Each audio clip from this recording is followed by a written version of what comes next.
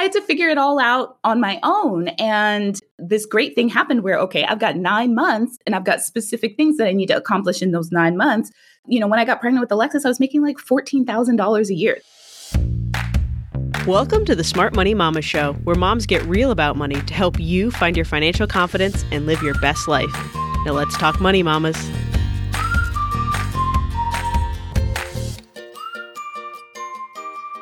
Hey there, I'm your host, Chelsea Brennan, and mamas, today on the show, we're talking to the ever-incredible Tasha Cochran, founder of One Big Happy Life. Mostly, we're going to talk about her inspirational story. Single teen mom in the Marines, to Yale Law School, to successful law career, to creating a successful multiple six-figure online business. She is 100% one of those people who's going to have to come back on the show in the future because there is so much more I want to ask her than we could possibly cover in an hour. But in addition to her story, we'll also touch on her work in housing and urban development, tackling racial and gender bias in lending and the financial accessibility gaps in credit and banking.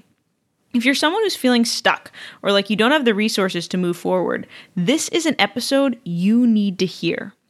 As always, stick around until the end of the show to hear my top 3 takeaways from this conversation with Tasha. Or you can head over to smartmoneymamas.com/Tasha to download your free Discover Your Passion Project workbook and for the complete show notes. Are you ready, mamas? Let's get started. Hey, Tasha, how's it going? It's going well, Chelsea. I'm excited to be here. I'm incredibly excited to have you. And there are so many stages. We do all kinds of research before we do these podcast episodes. And actually, about an hour before we get on this call, I called my integrator and was like, there are about 1 million things I want to ask Tasha. So let's go back to the beginning and what you did right after high school. Right after high school, I joined the Marine Corps. I am not originally from the United States, so I really didn't know anything about how to get into college. My parents didn't know about how to apply for a Ford college, and I didn't get any college counseling at my high school either, but I did meet a Marine Corps recruiter, and he said, hey, guess what? We can give you money for college. And I'm like, all right, sounds good.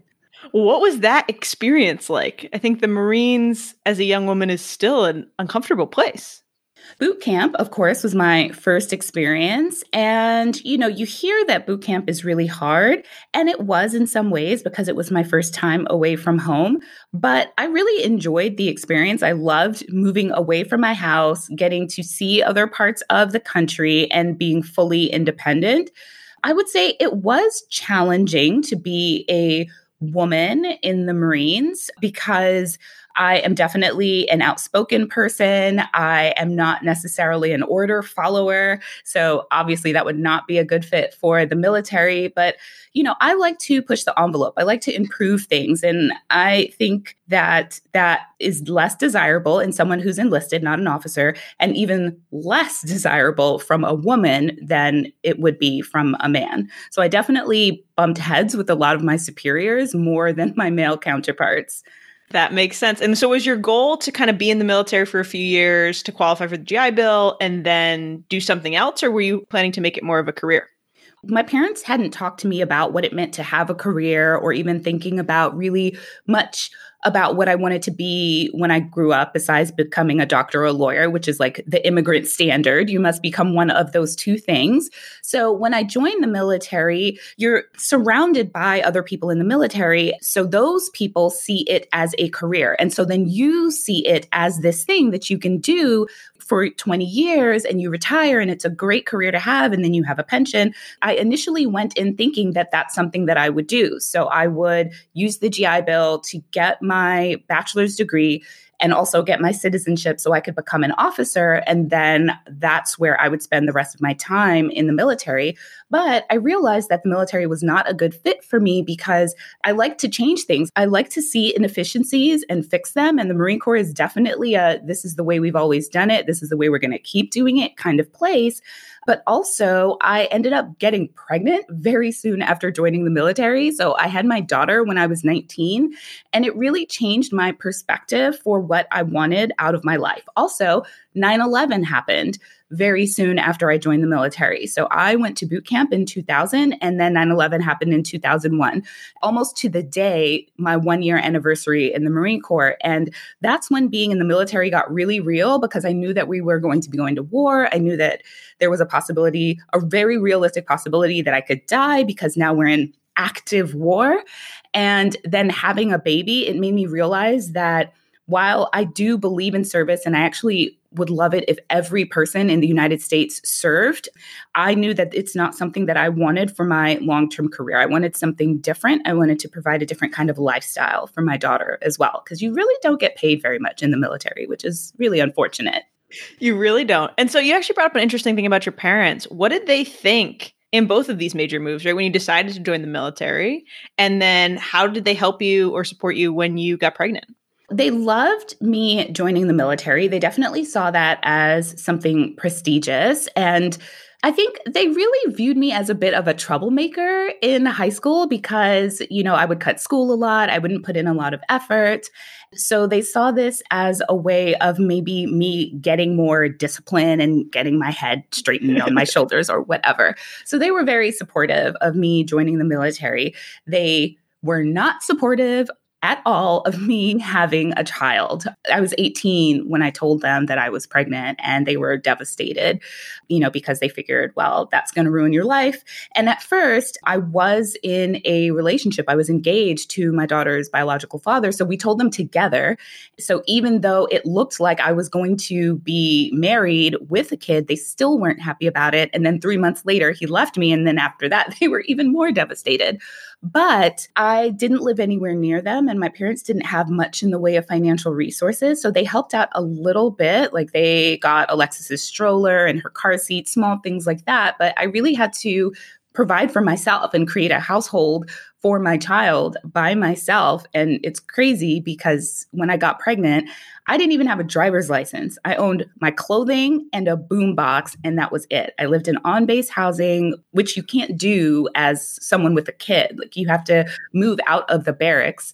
And so I don't even know. When I look back on it now, because my daughter is 18 now, I'm like, I cannot imagine her having a baby and creating a full life, so it's crazy now, but obviously it worked out.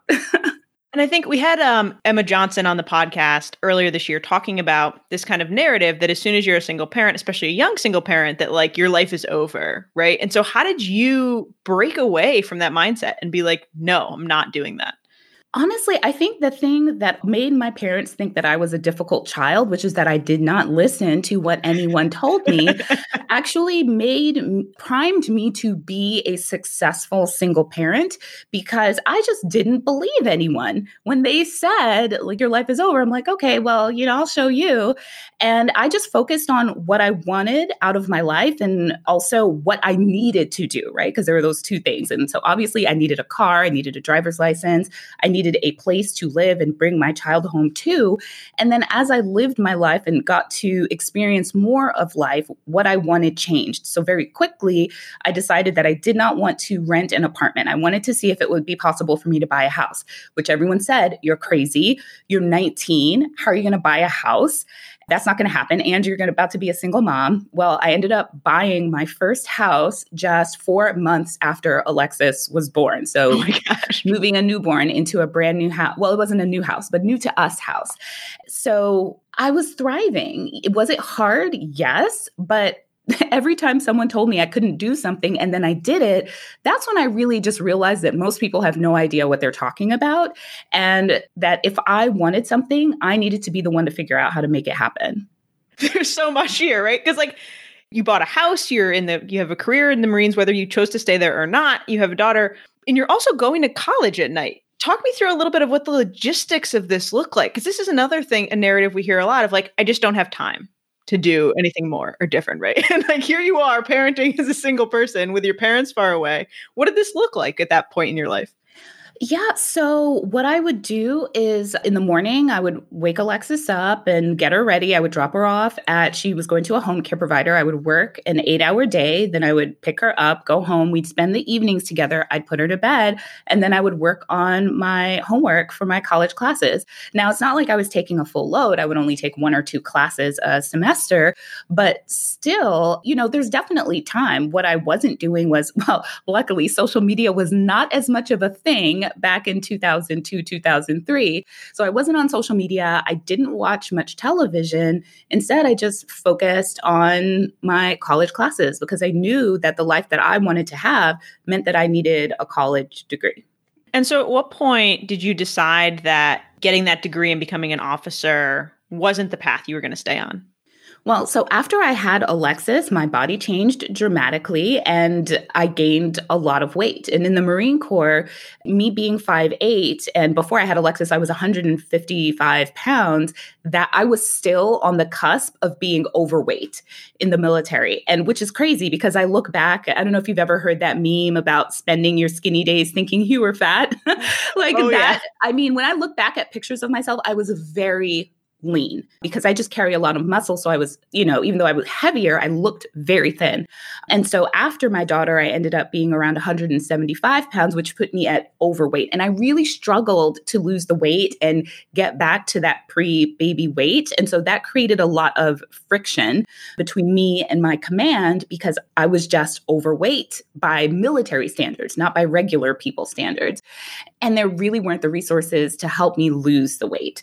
So with that in mind, I was still okay, but the whole experience of becoming a parent, the lack of support, it just didn't feel like a supportive work environment, which, I guess shouldn't be expected of the military, but there's supposed to be some level of camaraderie and we're in this together and, let's figure this problem out together. And it really was not that at all. It was like I was out adrift with no one to help me. And I really just didn't like the environment anymore. So that is why I decided that I could have. Obviously, I realized at this point I'm capable of anything. So I could figure out this weight thing on my own if I want to. I can still get myself into a commissioning program and get my bachelor's degree. But is that what I even want? Do I see a future for myself with this organization? And at that time, the answer was no. So I decided that I needed to figure out, well, what's my life going to look like if I leave the military? And so I created what I use now to budget, which is a 1-year spending plan. And I created budget projections. So the year after I leave the military, how much will everything cost and how will I afford this? And that's how I knew by crunching the numbers that it was entirely possible for me to leave the military and do something different with my life. Because of course, everyone in the military is telling me there's no way you're going to succeed if you leave the military. Why would you ever leave this good job? Yeah. Okay. So I was going to ask you how money played into this decision, right? And I think that this is a place too where we get stuck, where we realize that we're on a path that maybe doesn't suit us anymore. And then we feel stuck and like money is the thing that's holding us back. So if you want to tell us a little bit more about your spending plan and then how you narrowed in on what your next career was going to be. Okay, yeah. So the spending plan, I actually started using that immediately as soon as I got pregnant with Alexis because I didn't have a budget. My parents didn't teach me how to budget. They didn't teach me even how to open a bank account or write a check because, we used to write checks back then.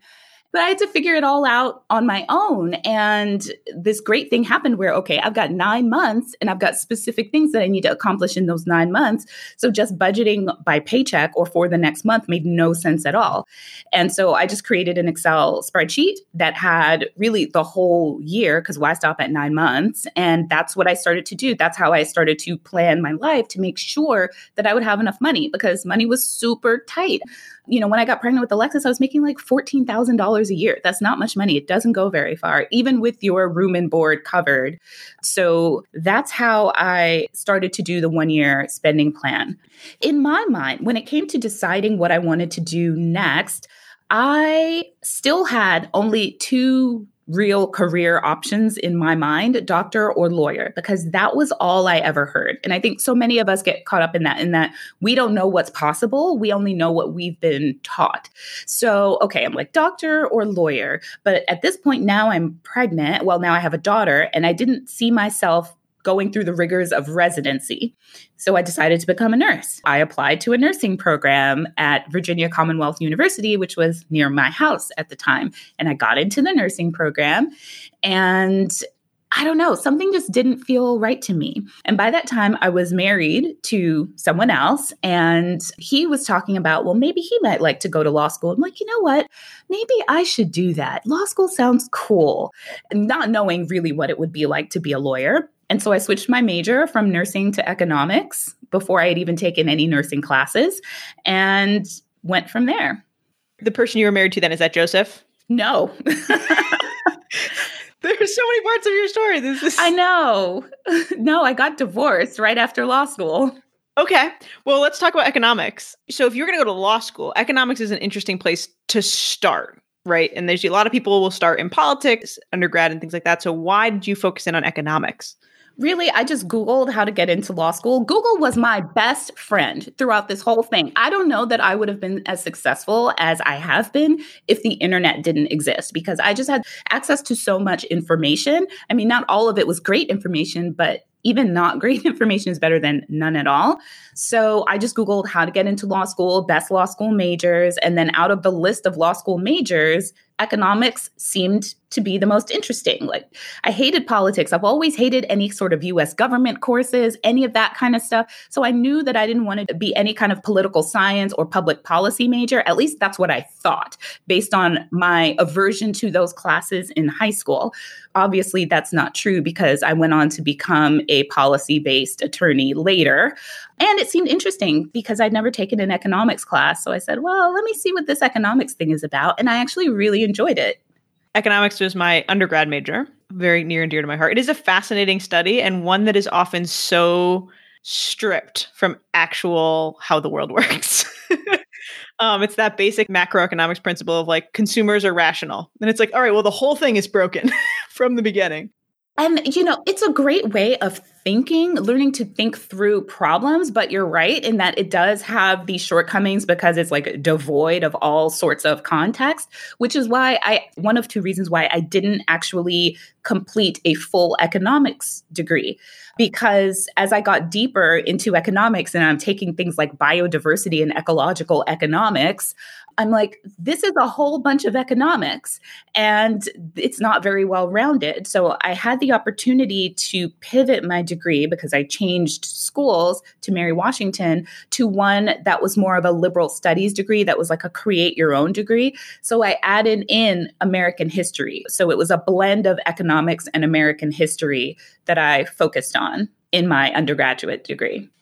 Did that studying those things together bring you closer to doing policy work? I would say no, it didn't.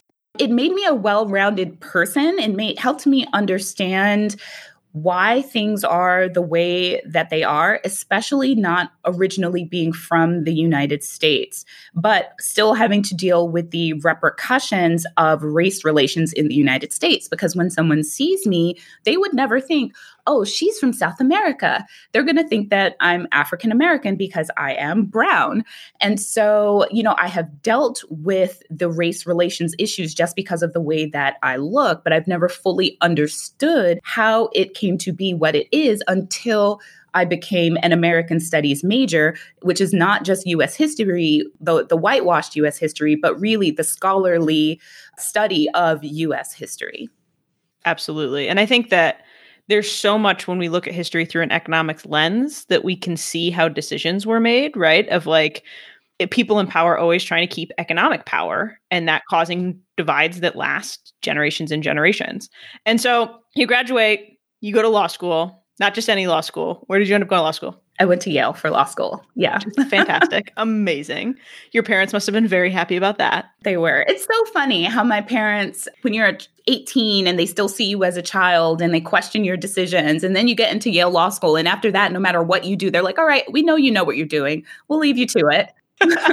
Just got to get that, Ivy League stamp of approval, apparently. That cred, that minor cred thing. Right. And so as you were going into your law career, how much did money and the wealth that could come from being a lawyer play into that decision? Or was there a real kind of passion for law that you were chasing? So I definitely did not have a passion for law. I did realize, though, the importance of understanding laws because when I got pregnant with my daughter, here I am by myself having to try to figure out, well, how can I get child support? Is that even a thing? How do I get custody of my daughter so I can make all legal decisions buying my house? What is a mortgage? What is this promissory note? What does this mean? And just encountering all these things in the world that I didn't understand, this whole other language, but actually controlled everything about my life. That's what made law so fascinating to me. So the finances of law school. So I started Googling about law school and how much do lawyers make. And that's when I learned that it actually matters where you go to law school, because initially I was just going to go to University of Richmond. It's the closest law school to me.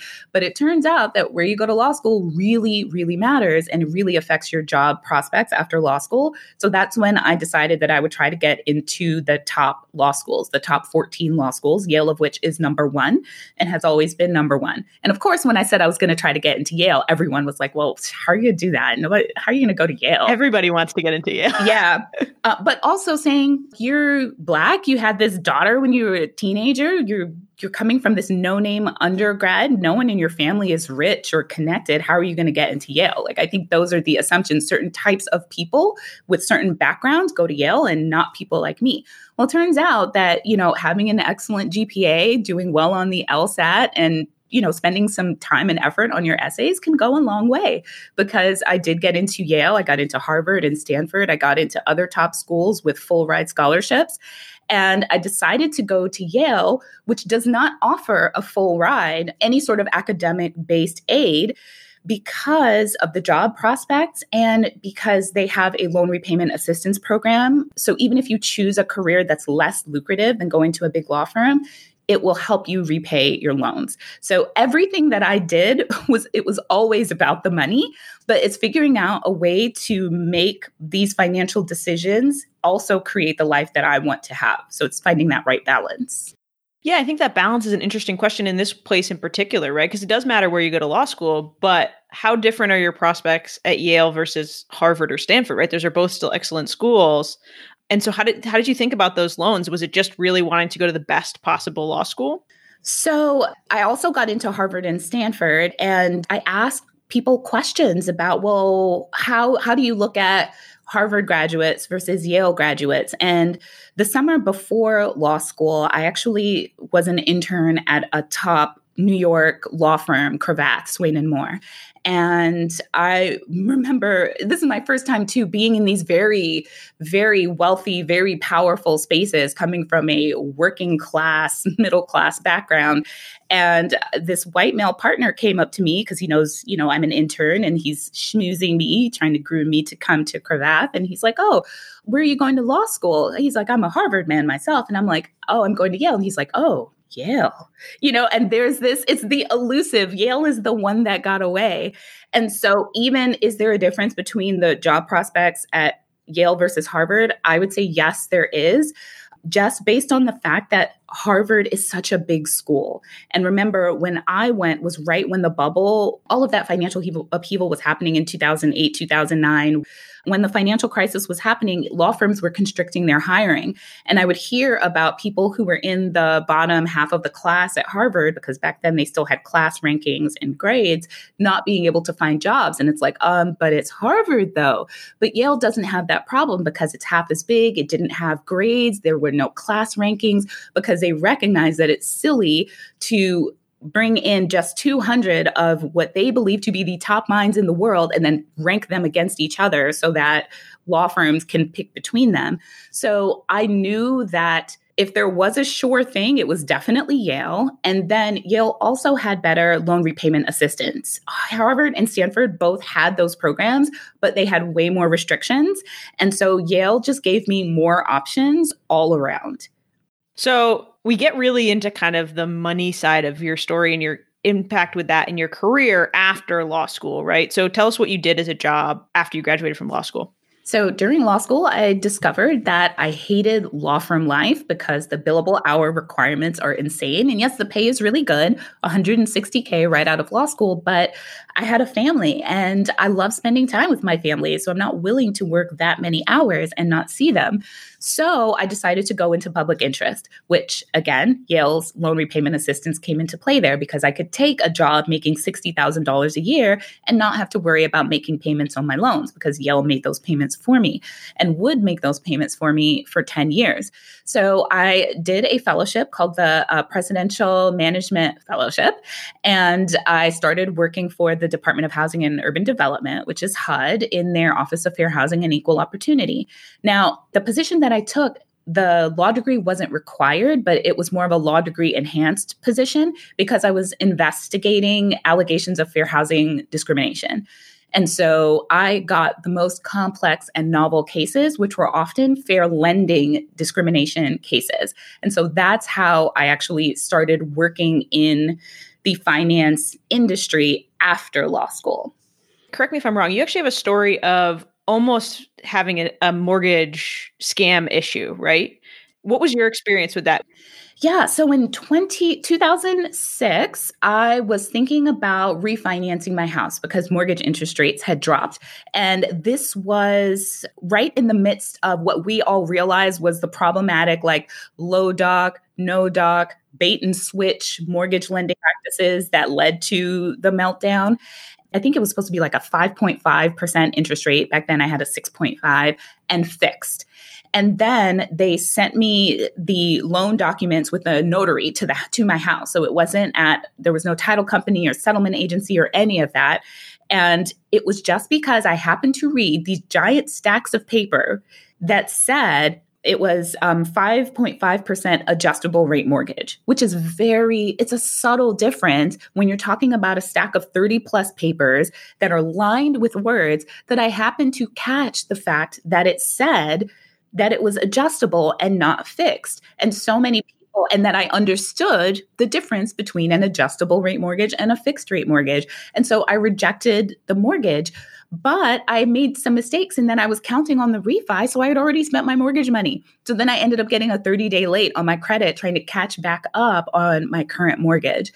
That's why I ended up doing the mortgage foreclosure clinic in law school. And why I didn't put two and two together that this would be a good career field for me in law school, I don't know, but I still stumbled across it, later after law school. Wow. I'm so glad you caught that on the refi. I want to talk more about your experience in consumer protection and fighting racial discrimination in particular. But before we do, let's take a quick pause to hear about our partners who help make the Smart Money Mama show possible. We'll be right back. Have you ever wanted to start a blog or online business, but were intimidated by the tech or were worried that it would cost far too much money? What if you could set up your site in just minutes for less than $3 a month? Bluehost lets you do just that. For $2.95 a month, you can buy your own domain name, host your website, and instantly install WordPress so you can get right to work creating your corner of the internet. When I started Smart Money Mamas, Bluehost had me up and running in less than 15 minutes, writing my first blog post and putting me on the path to where I am today. And when I got stuck, support was there to jump in and help me keep moving. I am forever grateful to them for making my first step in this journey so easy. So are you ready to start your online business? Head to smartmoneymamas.com/Bluehost to dive in. This ties into so many consumer protection issues, right? Of like, we can mandate as much disclosure as possible, but if people aren't educated enough to know what those things mean, because it's jargon-filled nonsense most of the time, you're still going to have people stuck. So I'm very curious. We've talked a little bit on the podcast about racial wealth gaps and wealth inequality. And I'd love to hear from your perspective as someone who worked in this space. What does this look like in practice today? And how are we working to make it better? So after the debacle of the financial crisis, the Dodd-Frank Act created the Consumer Financial Protection Bureau. And I worked at the Consumer Financial Protection Bureau starting in 2017, and I just left last year to work in my business, One Big Happy Life, full time.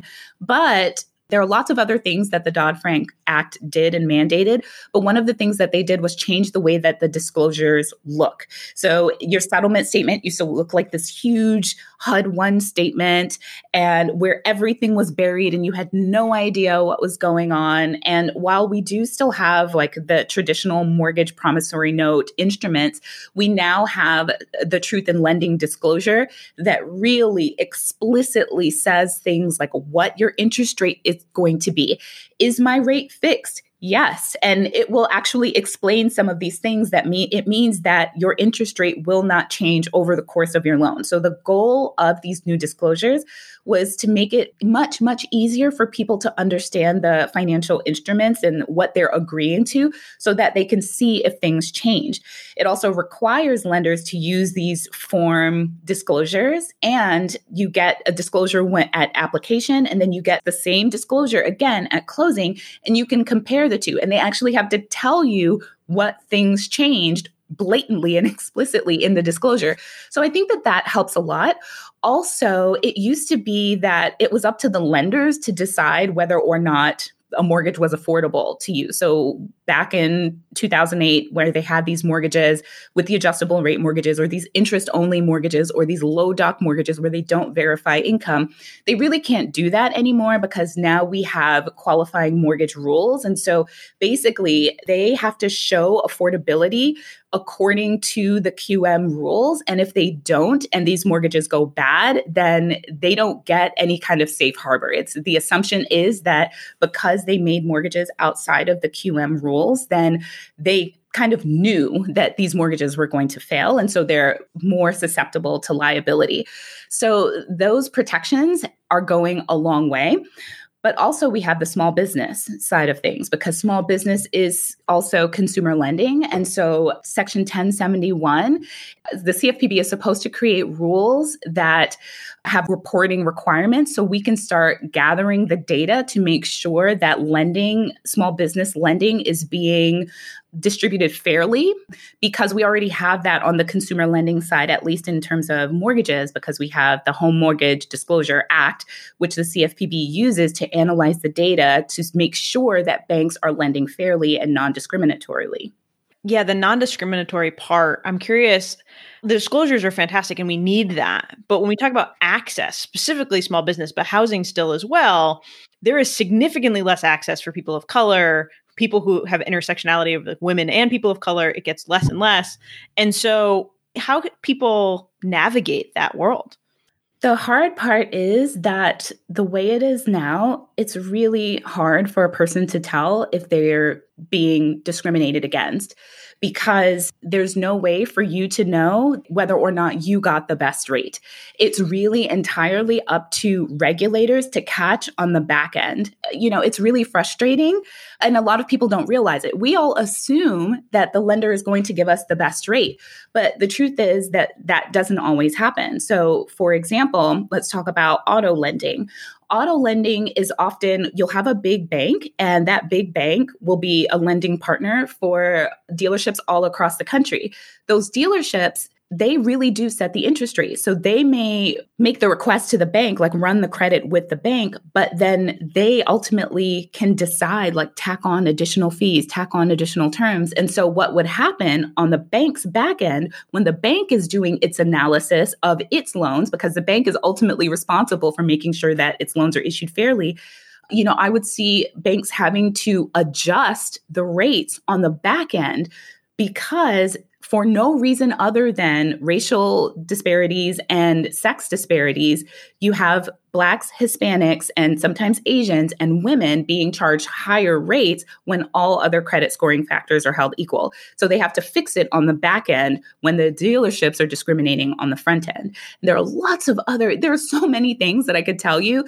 The lack of having a bank branch in your area that you can access easily, and also experts within the bank that have specific areas of expertise. Because if you have a bank branch, but it's only checking and deposits, and there's no one there that talks about business solutions, there's no one there that specializes in mortgages, so you can't build that kind of personal relationship with the bank, you'll see disparities in those particular bank branches in approval rates.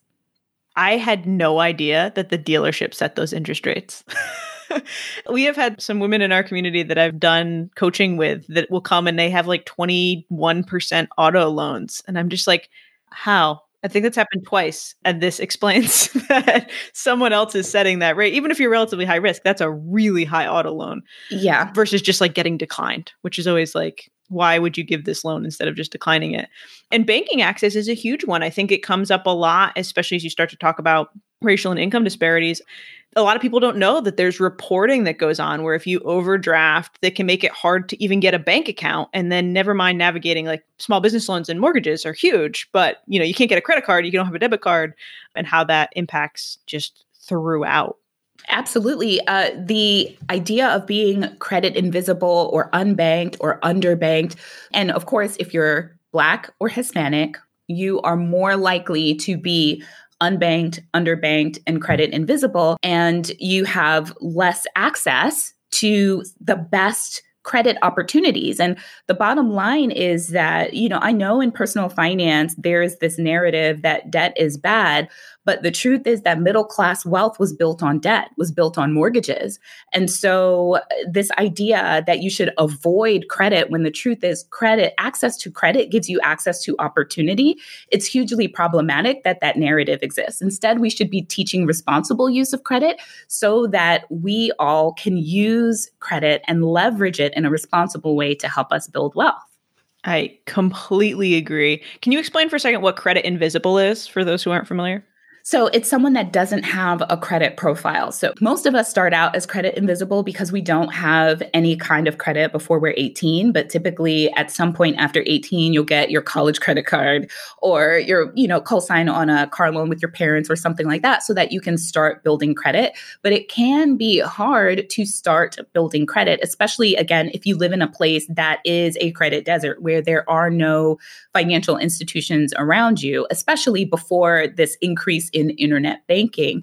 And so again, when you don't have access to those credit opportunities, you have difficulty starting a credit profile, especially if you have non-traditional forms of credit like rent and paying utilities.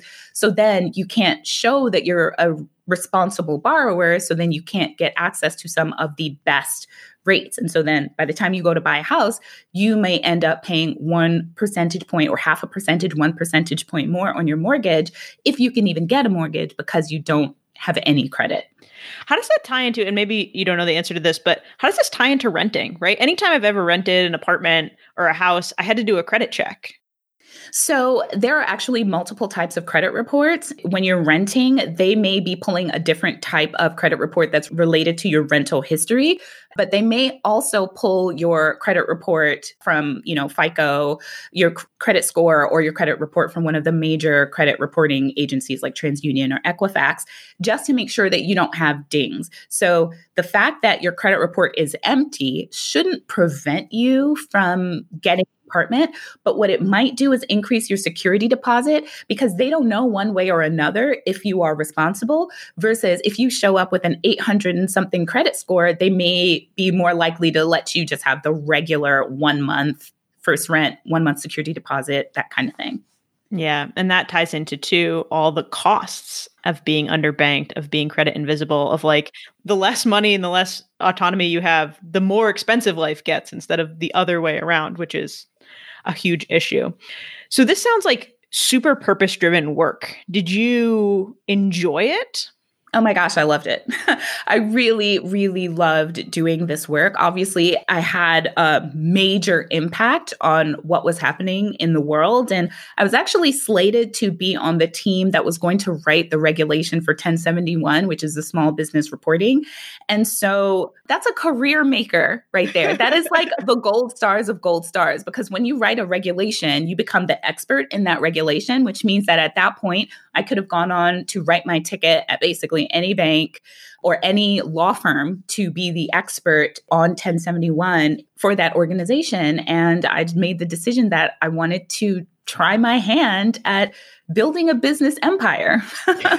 So we're talking about passion and purpose this month, Tasha. And I think that your whole journey, right, is this idea that we don't always know exactly where we're going to end up, and we just kind of have to keep shifting and making decisions. And we've heard that so far. And so how did One Big Happy Life start amidst all this amazing work you were doing in law? So it's kind of crazy, very roundabout, like basically every story of my life. In 2013, Alexis was in the midst of puberty and experiencing a lot of self-doubt because we lived in a majority white area. She's not blonde hair. She doesn't have blue eyes. Her hair is curly. And she really hated the fact that her hair was curly and she wanted to straighten her hair. And I said, no, your curls are beautiful. And she's like, but mom, your hair is straight. I'm like, point taken. So I cut off all of my relaxed hair because I've always had long, relaxed hair. I've never had natural hair. My mom relaxed my hair when I was 5. And I let when you my were curly- 5? I was 5. Yeah. Wow. And so every 6 weeks since I was 5 years old, I've been putting a cream on my hair to straighten it. So we filmed it because before I did it, of course, I Googled it. Like, how do you go natural? How do you care for natural hair? Because I had no idea. And I found a lot of YouTube videos. So Alexis and I, we cut my hair off at home. We threw up the YouTube video, thought nothing of it. Fast forward 4 years, I left my job at a law firm as a banking and finance attorney and started working for the FDIC as a bank examiner. That was supposed to be my mommy track job because I had just had my son after 3 years of trying to conceive him with Joseph, who you know. So I wanted to spend more time with my family. So this is, again, passion and purpose. I wanted to be home with this baby as often as possible. Well, it turned out that was a nightmare job that had me traveling weeks at a time and being gone all week long and not seeing my family. I'm like, this is not going to work. I'm miserable. I'm looking for a new job. I don't care if I've only been here 6 months, breaking that rule too. And Joseph's like, okay, great, but you've got to find some kind of passion project to take your mind off of how unhappy you are at work while you search for a new job. And it turns out right at that same time, I got a $100 check from YouTube because that hair video had just been amassing views over the course of years. And it finally hit that point where the payout level, which is $100. So I'm like, okay, well, I'll just start making some videos. So if you go to our YouTube channel, you'll actually see that our earliest videos are of me documenting my job search real time. That's how many fucks I did not give. But it turned out that I really liked making videos. So even though I actually landed my dream job at the CFPB, a job that I absolutely loved, I still kept making videos. I just had to, of course, get their permission. And there were certain things that I couldn't talk about and I couldn't partner with banks, obviously, because I was regulating them. So it was a conflict of interest. But I could do other things like be in the April 2019 edition of Oprah Magazine and things like that.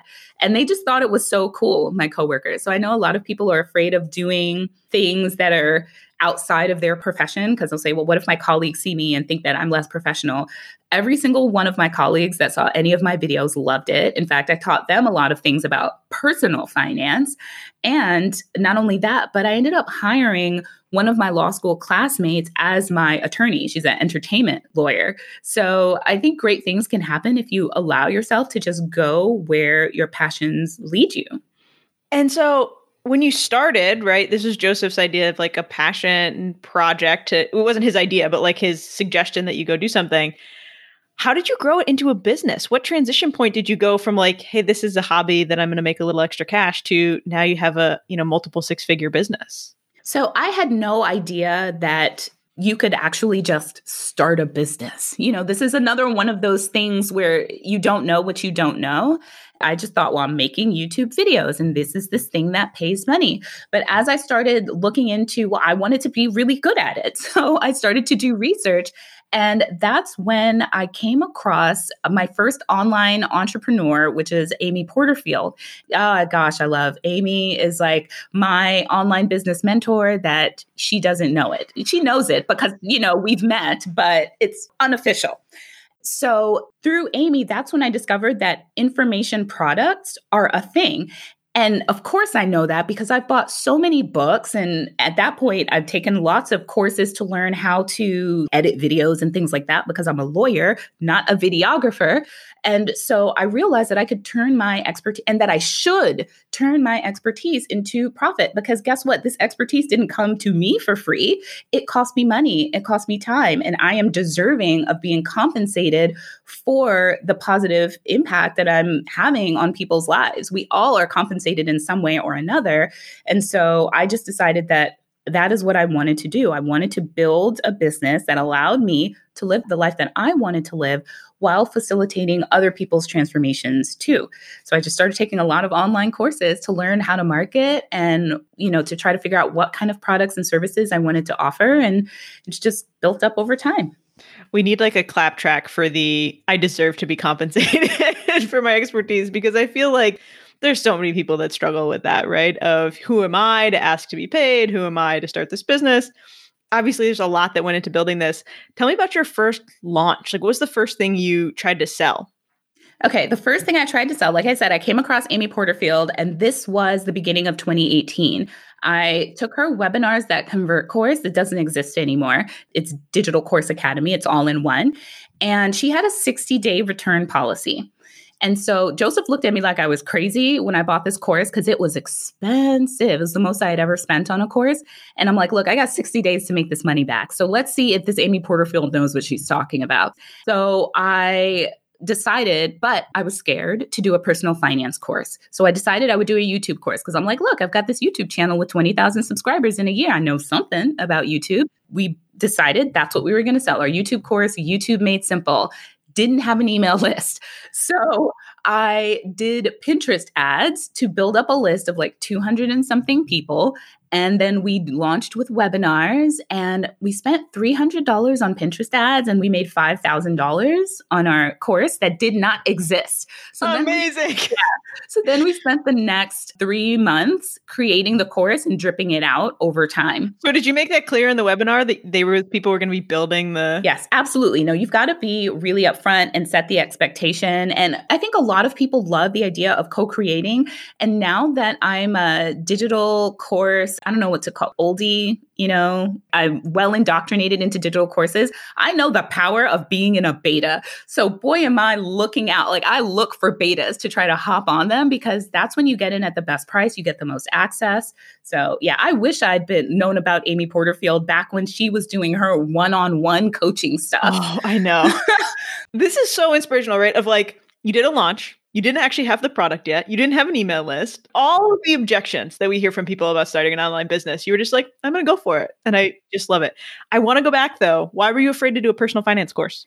Because it's my work. Like it's the thing that I've dedicated my entire life to. Even before law school, I worked for Virginia Commonwealth University advising veterans on how to maximize their student aid, their student loan benefits, their veterans benefits. So I've committed my whole life to helping people improve their financial lives. And so I didn't want to take the risk of putting out something that I wasn't sure I knew it would work, but I wanted it to be perfect. I guess that is really, I wanted it to be perfect, and I didn't want to trial and error my way to it. I realize now that that was the wrong approach because clearly I have lots of information and expertise and advice that can transform people's lives right now, even if it's not the absolutely most polished thing that it could possibly have been. I've also learned that the way that you get to the iPhone X is starting with like the first iPhone. So I should have just shipped it. And obviously, eventually I did. We started Wealth Builders Academy last year and did the same thing where nothing was in it. And we made it clear, nothing is in this yet. We're going to be building it out. It's a membership. So we add new course content every month. And as long as you're upfront with people, it's turned out wonderfully. That's amazing. And I think that's something with the versions that you actually see in Amy's communities a lot too, where people are like, well, I launched it and it didn't work, so I'm going to build something else. And her and other creators having to be like, listen, no, what do you have to change? Like, you can't say that it doesn't work until you've done launch 2 and 3 and 4 and really tried to narrow in on what's going on. I think we quit too soon very often. That's the hardest thing about business for me is like, I guess I've had a really successful life, and business is not all about, you're never going to be always successful. And it's especially hard when you see these massive $100,000 launches. I've never had a $100,000 launch, but I do have a multiple 6-figure business. And our goal is to get to 7 figures I was trying to do it within a year. Joseph says, stop trying to kill myself. So within the next 5 years, especially with COVID, COVID, right? Oh, yeah. But there are a lot of failures because with business, you're creating something new. So just be gentle with yourself and stop focusing so much on the outcome, because you're not doing this just to have a, 6-figure, multiple 7-figure business. You're doing this because you're called to do this work. So find gratitude in the fact that you're able to do this work and that you're slowly being compensated for the work that you're doing and that you're showing up as the person that you want to be. That's really how we should be defining success. I totally agree. I love it. Tasha, how has this whole business changed your life, right? Like, what does your lifestyle look like? I know Joseph's involved now. Like, how has this changed your family life? It's changed it dramatically. Even back when I was still working full time, obviously being able to pull in, like our first year of business, we made 5,000, and I'm sure we spent more than 5,000. By year 2, we made 76. So we were able to bring some of that income back to our personal budgets to allow us to hit some of our financial goals a lot faster than we thought was possible. But we've also been able to meet amazing people like Chelsea. I met you at FinCon, and I would not have gone to FinCon if not for the fact that I had this personal finance-based business. But we've also gotten to work with amazing brand partners. Like we got to have a family vacation in the Florida Keys because we worked with Visit Florida. We learned how to grill pork because we worked with the National Pork Board, and we fell in love with pork. And so just being able to have these experiences, it just enriched our whole life.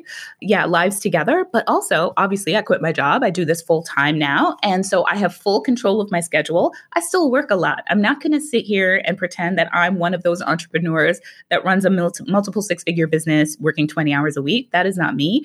I work a lot, more than I've ever worked for any other business, but I work flexibly, which means that I can wake up, work out, hang out with my kids, work some, hang out some more with my kids. Now Joseph's at home too, so he works upstairs, I work in the office, but we'll stop and give each other a hug and a kiss, get a little snuggle in the middle of the day. And those are real high points of my life that I would never have had if I was still working at my still amazing job over at the CFPB. My life wouldn't have been like that. And so I love that I'm able to spend this time, especially with Alexis, because she's 18. She would have been leaving for college this fall, but because of COVID, she's going to stay home for the first semester.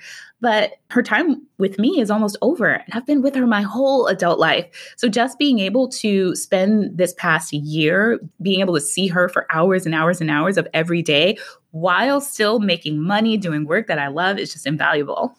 How have you used the business to teach Alexis about money and entrepreneurship? So Alexis is a business marketing major. So that tells you that. But no, she really is involved. Even from the beginning with the YouTube channel, she learned all about how to create YouTube videos, messaging, deciding what kind of brand you want to build. She has her own YouTube channel that she's kind of been not super consistent with, but it's launched her. So she has 5,000 subscribers. And if at any point she wanted to continue, we have a platform, this is a form of intergenerational wealth transfer that we can use to boost her platform to make it easier for her to grow her own business.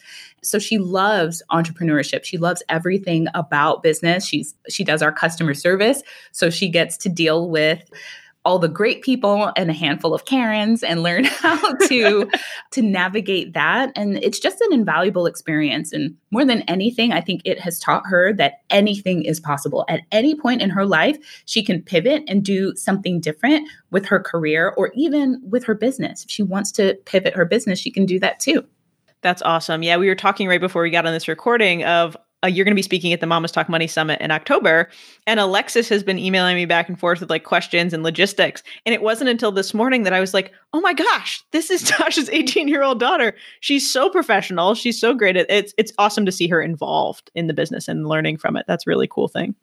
And so as we wrap up here, Tasha, any advice you have for moms that are feeling stuck or like they don't have what it takes to go create a business that they love or go create a career that they love? So I would say number one is don't let your financial situation keep you stuck. It doesn't have to. The only thing that keeps you stuck is you and your mind accepting that you can't change anything. Is it going to happen overnight? Maybe not, but it definitely won't happen if you don't start taking action to move forward. In terms of having what it takes, you might not have what it takes right now. Very few people have what it takes to create a successful business just inside of them right in this moment. But you can become the person that has what it takes. Everything that it takes to start and run a business, you can learn it. So just be committed to investing in yourself and just never giving up, and you will get there, because it's certainly better to try and fail over and over and over again than to live a life that's full of regret where you never tried anything at all. So amazing things can happen in your life if you try. Absolutely. And lean on Google, right? Yes. Well, honestly, here's what I don't actually believe in leaning on Google anymore, because there is way more junk out there than there was before. And I also value my time a lot more. So I actually say to lean on course creators. They've already gone through it. They've learned it. They've charted the path for you. Why would you try to reinvent the wheel? Look for ways that you can learn from people who have gone before you. So if you want to start out with specific people's free content, you can do that. But typically, I would still recommend investing and going deeper so that you don't have to do it alone, because it's hard enough to start a business, much less trying to do it from scratch when you don't have to. Absolutely. So good. All right, Tasha, before we let you go, we have to do our silly thing and have you try on our Smart Money Mama's sorting hat. Okay. So the sorting hat is our version of the hot seat where we ask the magical hat to reveal something about you. It contains a number of questions about money, motherhood, and life. Are you ready? Ready.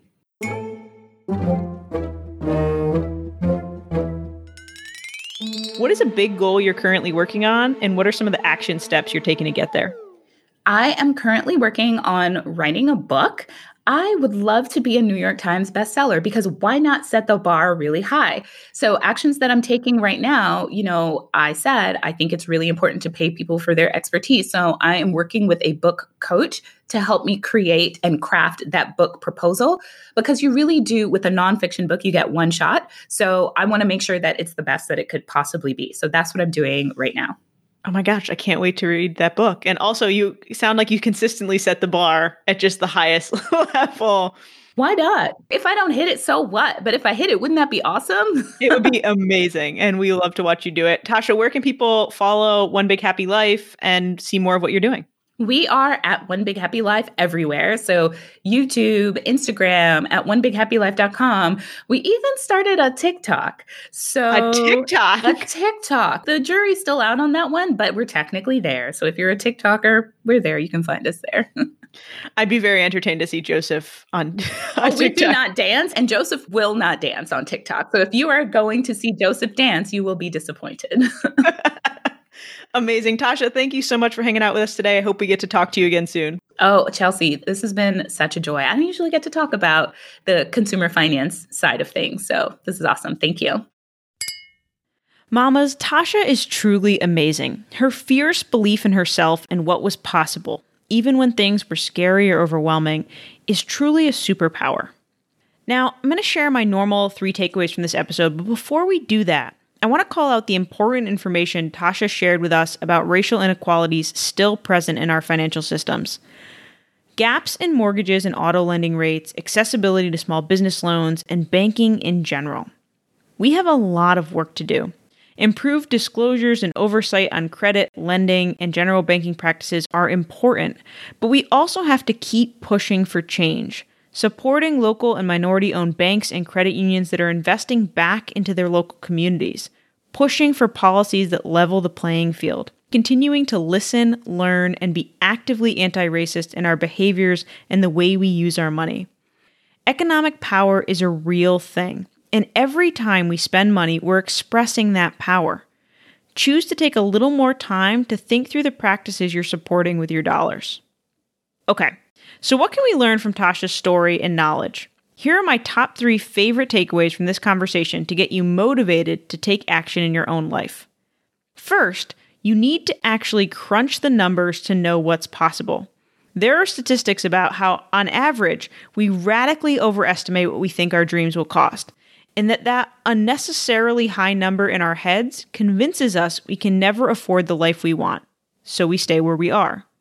Everyone in the military told Tasha she couldn't afford to leave the military. It wasn't until she broke out her spreadsheet, made an updated spending plan, and got clear on exactly how much she needed that she could figure out the truth. That she could leave, she could make it work, and have the capacity to create a life that better suited her and her daughter. If you've been saying something is impossible or just too expensive, take the time to do some research and really crunch the numbers. Make a spending plan. Figure out how you can be creative, because until you put pen to paper, you'll never know if you can do the impossible. Second, you can make time for what you most want. Tasha was a single mother working full-time in the military and going to college without local family support. And then she studied and got into Yale Law, Stanford, and a number of other prestigious law schools while raising her daughter. As she told us, she didn't watch a lot of TV or spend a lot of time going out with friends, but she made the time to do the things that would get her where she wanted to go. Busy has become a badge of honor. We all compete on some level on how busy we are and how little time we have. But busy often means we're not prioritizing. If something is important enough to you, you can make the time. Track your time for a week and see how much you're really spending watching TV or scrolling on your phone. Consider what you could achieve or how you could better take care of yourself if you decided to make some changes and use that time for things that were truly important to you. And finally, third, move forward imperfectly. You don't need to have it all figured out and perfected to start or grow your business. Tasha launched her first online course without an email list, without experience running ads, and without a product. She launched pitching the beta of a course she was planning on developing, and she made $5,000 from running $300 of ads and putting out a kick-ass webinar. Not everyone is going to see those results in their first launch. Your business may not grow as fast as you want, and you may have to pivot over time. But as Tasha so perfectly said, you deserve to be paid for your skills and knowledge. Believe in yourself enough to put yourself out there and get started. You've got this. Mamas, I want to thank Tasha again for joining me on the show and sharing her knowledge and incredible story. As a reminder, to download your free copy of the Discover Your Passion Project workbook, or for a summary of our key takeaways along with links to Tasha's website, One Big Happy Life, head to smartmoneymamas.com/Tasha. And if you enjoyed this episode, hit subscribe and tell a friend. We appreciate you helping more mamas build wealth and create fulfillment in their lives. Keep talking money, mamas. I'll see you next time.